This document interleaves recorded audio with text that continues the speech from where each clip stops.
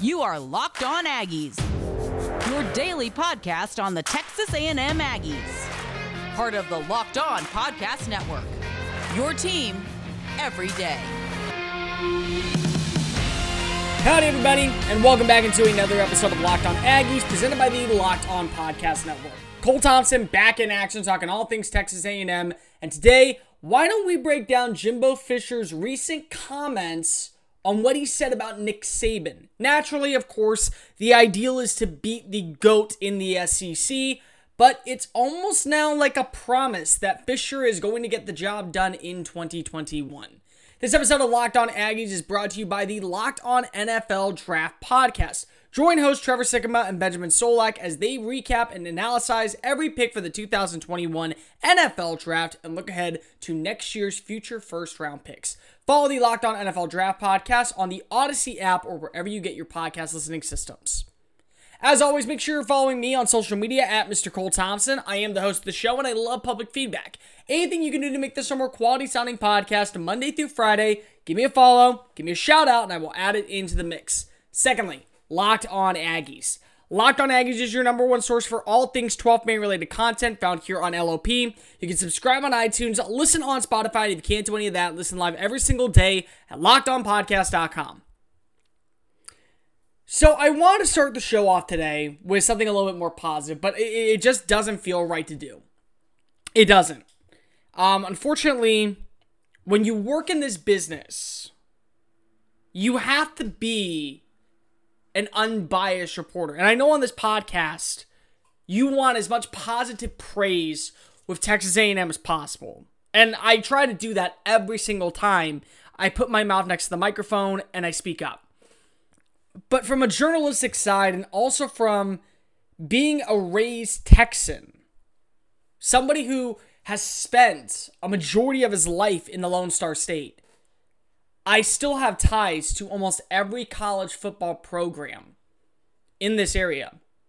That includes Baylor, that includes TCU, that includes Texas A&M, that includes SMU, and it includes Texas. And unfortunately, the Longhorns had one of the saddest days in recent memory due to the tragic passing of Longhorn linebacker Jake Ellinger. Texas linebacker Jake Ellinger, the 20-year-old younger brother of former Longhorn quarterback Sam Ellinger, was found dead Thursday, according to the police in Austin, Texas. The APD received its call at 12:18 local time and responded to the 1200 block of West 22nd Street, a residential area just west of the Texas A&M campus, to identify the individual as Jake Ellinger, who was a redshirt sophomore. No cause of death as of right now has been related, but this was not considered suspicious. This loss is another tragedy for the Ellinger family, as if anyone knows the story of Sam Ellinger and why he plays for Texas and why his legacy is so cemented in the program, it's because of his father, Ross, who died in 2013 during a triathlon in San Francisco when he suffered a heart attack at the age of 46.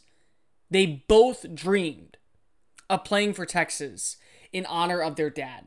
And what's really sad about this entire story more than anything else is Sam Ellinger, the quarterback, one of the best quarterbacks in the history of the Longhorn program, was seen on Saturday celebrating and hugging his brother Jake, while his brother Jake's photo actually appeared on NFL Network.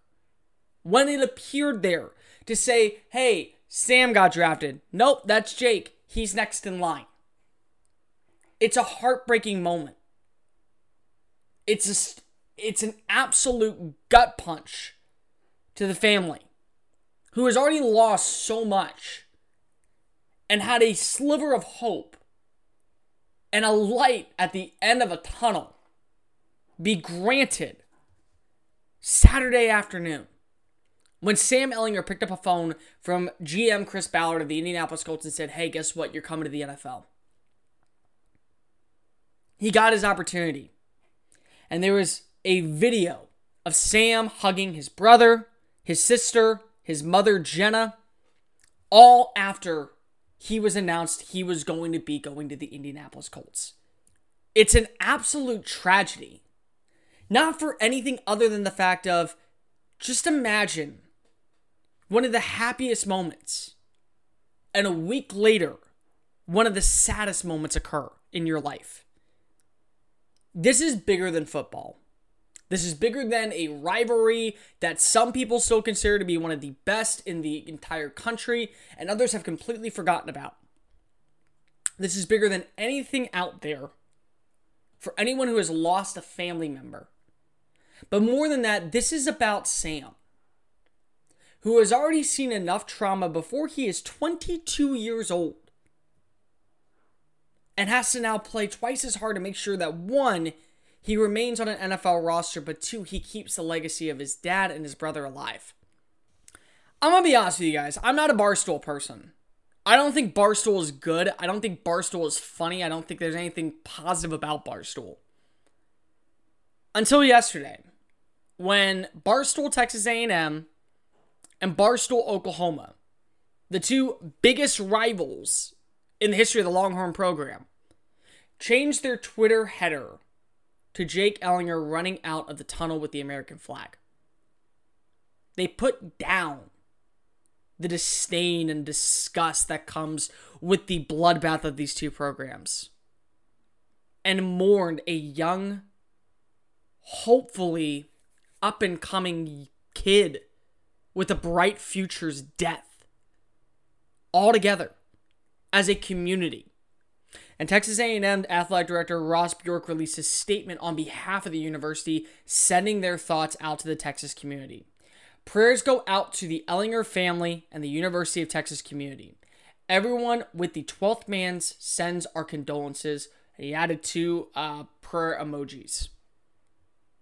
Anybody who understands what this game means to this state also understands how this game brings people together.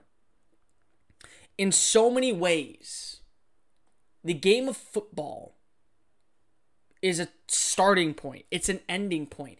It creates rivalries. It creates conversations. And every weekend throughout the entire months of, I would say, August through January, and sometimes even after that, all you talk about is college football.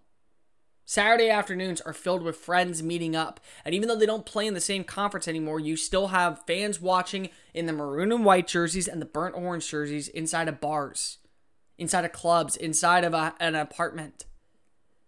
They double screen it so both parties make their day. It happens with every single sport. But in Texas, it's a lot different. Some of my best friends to this day, I grew up playing football with.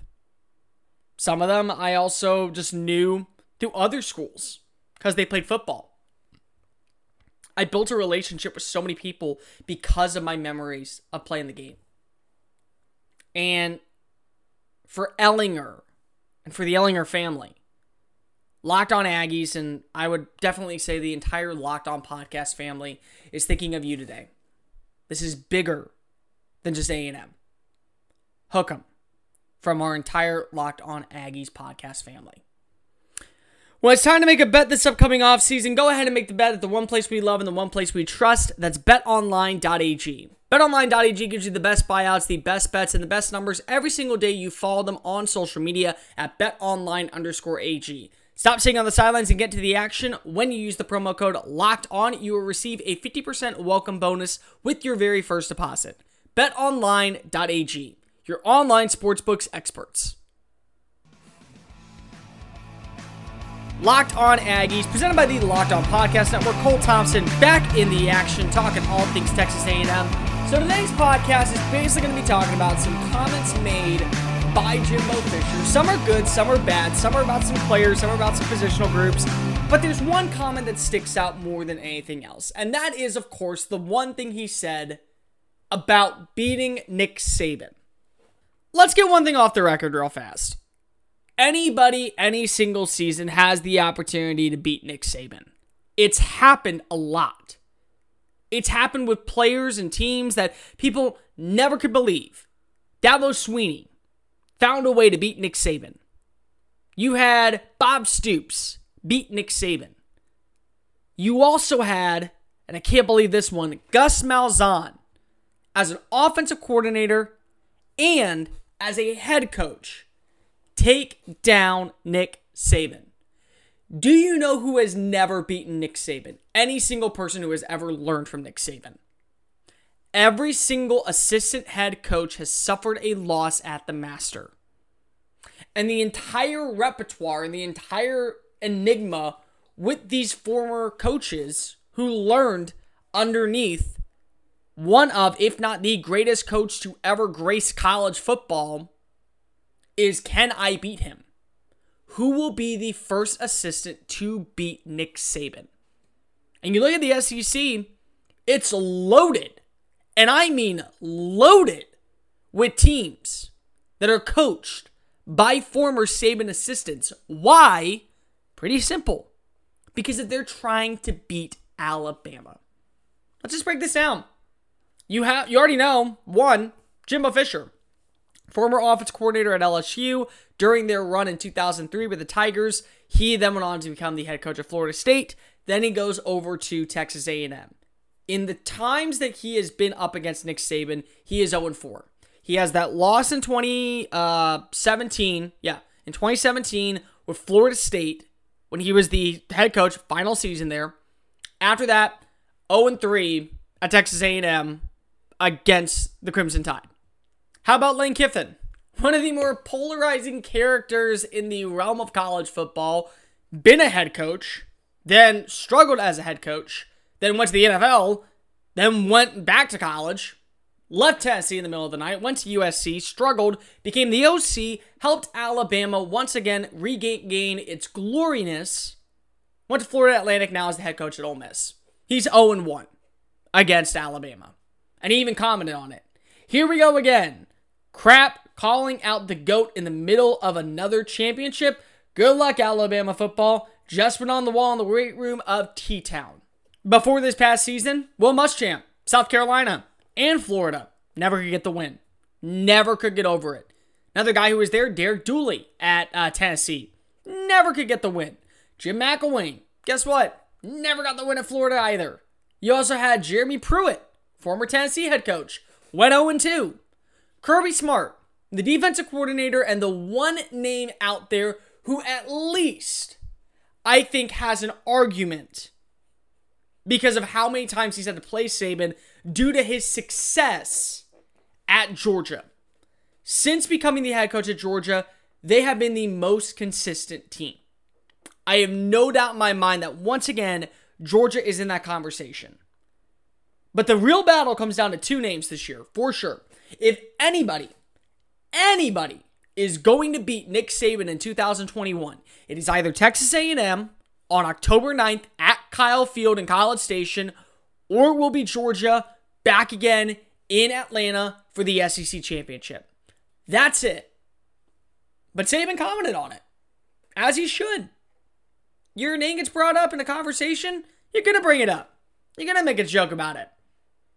Jimbo Fisher says, I'm going to beat Nick Saban this year. In what? Golf? All right. The line's been crossed. Swords drawn. This is the first time in a while, if you truly believe this and you are a true A&M fan, you can sit here and say, you know what? You're right. I now have to beat Nick Saban. Because I'm not sure I'm ever going to get a roster like this again. With the way college football is transforming, and on top of all that, with Nick Saban now being 70, how many more years do you have to beat this guy? How many more? 2? 3? If you're lucky, 4. But there's no way he's coaching as long as Joe Pa did. He will be gone, I would say, within the next 5 years. And everybody then says, well, you know what? Then it becomes who's the next Alabama. Why don't you start that battle now with the team you have ahead? Jimbo Fisher has built this team, finally, into an era where A&M fans are starting to see why this 10-year deal was so important. It took 3 years to build the roster in his image. It took 2 years for the offense to finally understand his concept. And it took 1 year for it all to click together to where they actually were a top 10 team. Not this overhyped top 10, but a legitimate top 10 team. Where week in and week out, you saw Texas A&M, they played top 10 football, they acted like a top 10 team, they beat their opponents, and they found ways to win close games, closing out games on a positive note. There was 2 games this entire season where you could have had doubts about Texas A&M. The very first one was in week 2 when they lost to Alabama by 28 points. The second is all that progress and promotion that you saw from Kellen Mond went down the drain against LSU, but they still got a 20-7 win. Besides those 2 games, there was not a bad game by A&M. They closed out strong against Florida. They made big-time plays to keep their advantage, and they eventually got down the field to make a game-winning kick by Seth Small. That's what good teams do. That's why Alabama is where Alabama is and why no other team is near it. You have to realize that since 2017, this has hung over Fisher's head. This has been the storyline that has separated Fisher from everyone else. Not the fact that he has finished 9-1 last season, and not the fact that he had the highest rated finish by the AP polls since 1939, the last time Texas A&M won a national title. These comments, you don't throw them out there if you're not ready to go to battle. And let's be real, there has not been a moment more than when A&M is ready to go to battle. Alabama replaces talent every year. The difference is that nobody knows what's going to happen with this new OC. Let's explain that for a second. This new OC, the one that just got hired, well, let's just break this down. It's Bill O'Brien. Bill O'Brien has worked at the NFL level. He has worked at the college level. Here's the reality of it. He has never worked with a quarterback like Bryce Young. And yeah, Deshaun Watson is one who's a dual threat guy. No, this is a completely different entity. This is what the new dual threat is actually going to be. You're replacing the most important position, and you're replacing the guy calling the shots in Steve Sarkisian. If Sark was here on this roster, he was still the OC, I would 100% be like, you know what? You overstepped, Jimbo. You overstepped. But Sark's gone. So is Mac Jones. So is Tua. Bryce Young, he is still very much an anomaly. I have no idea what to make of him. You want to know what else I don't know what to make of? Haynes King, Zach Calzada. You are the most important position that has not been decided by either team up for grabs. What does this entail? Really simple, if you want my honest answer. All it means to me is that you have a fair court. Nobody has the advantage right now because nobody has the quarterback figured out. If one team knew going into next season, yep, we have a guy who has started, he's played a significant amount of snaps, and understands how this offense is going to work, great. You don't have that. You don't have it in College Station. You don't have it in Tuscaloosa. But we have wide receivers. We have tons and tons of weapons. You want to know what else you have? You have a top 10 defense basically returning every single starter for Mike Elko.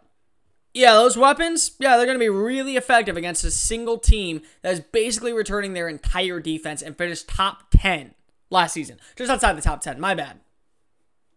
The expectations are so much higher this year. You want to actually stand up and be the big boy. You want to actually be a part of this situation. You actually want to show you are the next Alabama. Because that's what this is all about. Every SEC coordinator who worked underneath Nick Saban, so Kirby Smart, Jimbo Fisher, and right now Lane Kiffin are the three. All of you want to show, I'm the next Alabama. When he's gone, I'm Alabama 2.0. I'm the team you're going to have to run through the SEC. That's what all this is about. And it can end tomorrow if you want. But this is the reality of it, Jimbo Fisher. You opened the door when those words left your mouth. And I'm saying this not as an alum of Alabama. I'm saying this as someone who's covered college football and watched people say, we want Bama, and then they go, oh no, we didn't. Nobody is going to care if you win or lose this game. The hope is that you win this game. Everyone wants to win this game. And yeah, you got to prep for the other 6 games ahead. The thing that's going to matter more than anything else is the final score. Is it going to be a loss by 3 or is it going to be a loss by 33? Is it going to be a win by 1 or is it going to be a win by 28? This is not about just beating Nick Saban. Because the hope is you beat Nick Saban. But A&M has lost games to Alabama under Jimbo Fisher. They haven't just been beaten by Alabama. They've lost games in Alabama. Lost games. Time to step up. I believe that right now, if you're looking at it, there are 2 teams for sure in the running to become the next Alabama. One is Georgia, one is Texas A&M. They are the top 2 schools to look for if you're looking to be the next team to beat Alabama and be Alabama. It starts in 2021. For Georgia, it starts because if you have the right guy in JT Daniels under center. For A&M, it's because you have the defense coming back. The second you do that, the second you take down Alabama, Ed Orgeron took down Alabama, and Gus Malzahn, who's now at the Funhouse, took down Alabama. The second you take down Alabama, the second you do that, you're going to be taken seriously. And there's a reason why people aren't mentioning Georgia and A&M in that same category as the Clemsons of the world and the Ohio States. It's not because of recruiting. It's because they need to get past the big dog. That big dog is Nick Saban.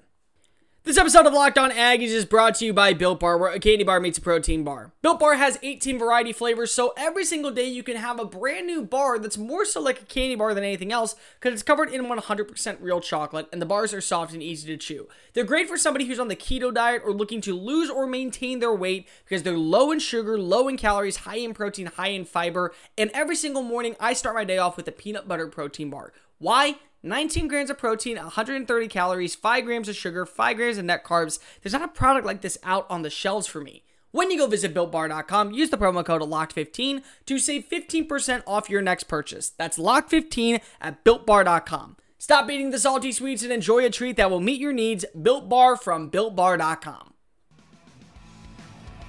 Locked On Aggies, presented by the Locked On Podcast Network. Cole Thompson back in action, talking all things Texas A&M. If you give me just 25 minutes of your day, all I'm asking for is 25 minutes. I will get you caught up, every single thing you need to know about the sporting world. Okay, so I know this show gets old, but I'm not going to be the guy doing it. Peter Bukowski and the Locked On Today podcast will join Peter and his staff as they break down all major sporting news in 25 minutes or less. Subscribe on iTunes, Spotify, the Odyssey app, or wherever you get your podcast listening systems. So Jimbo Fisher did make the big comment about Nick Saban, but there was more things he did say this past week. He talked a lot about Damon Demas, and this is a big deal because Damon is a guy that everyone wants to see break out into the next superstar at Texas A&M. The biggest thing is that during his spring, nobody was able to see if Damon was actually going to be that guy. And then a concussion during practice cost him the maroon and white game. So when finally asked about, what was possible, they waited. But during the Houston Touchdown Club Texas A&M Coaches Night on Wednesday, they were asked about the wide receiver, and Fisher said that he has come a long way and that he only did not play because of a big-time hit knocked him out before the start of the spring game. He had a concussion, so he wasn't able to practice. But overall, they thought that he was actually one of the biggest risers in spring. So for anyone out there who is questioning his status moving forward, I wouldn't worry about it. Now, again, I'm not sure he's ever going to live up to that 5-star potential because of, to be frank, so few people do. Like, so few people actually do. But I think it's still too early to give up on him as being the potential number 1. According to everything Fisher has said, good spring, looking forward to having him back this summer, looking forward for him to becoming a part of this internal part of the offense. It's all positive signs. It's just he didn't play in the maroon and white game, so we're quick to suspicion because of everything that happened. However, there is somebody who won't be returning to Texas A&M.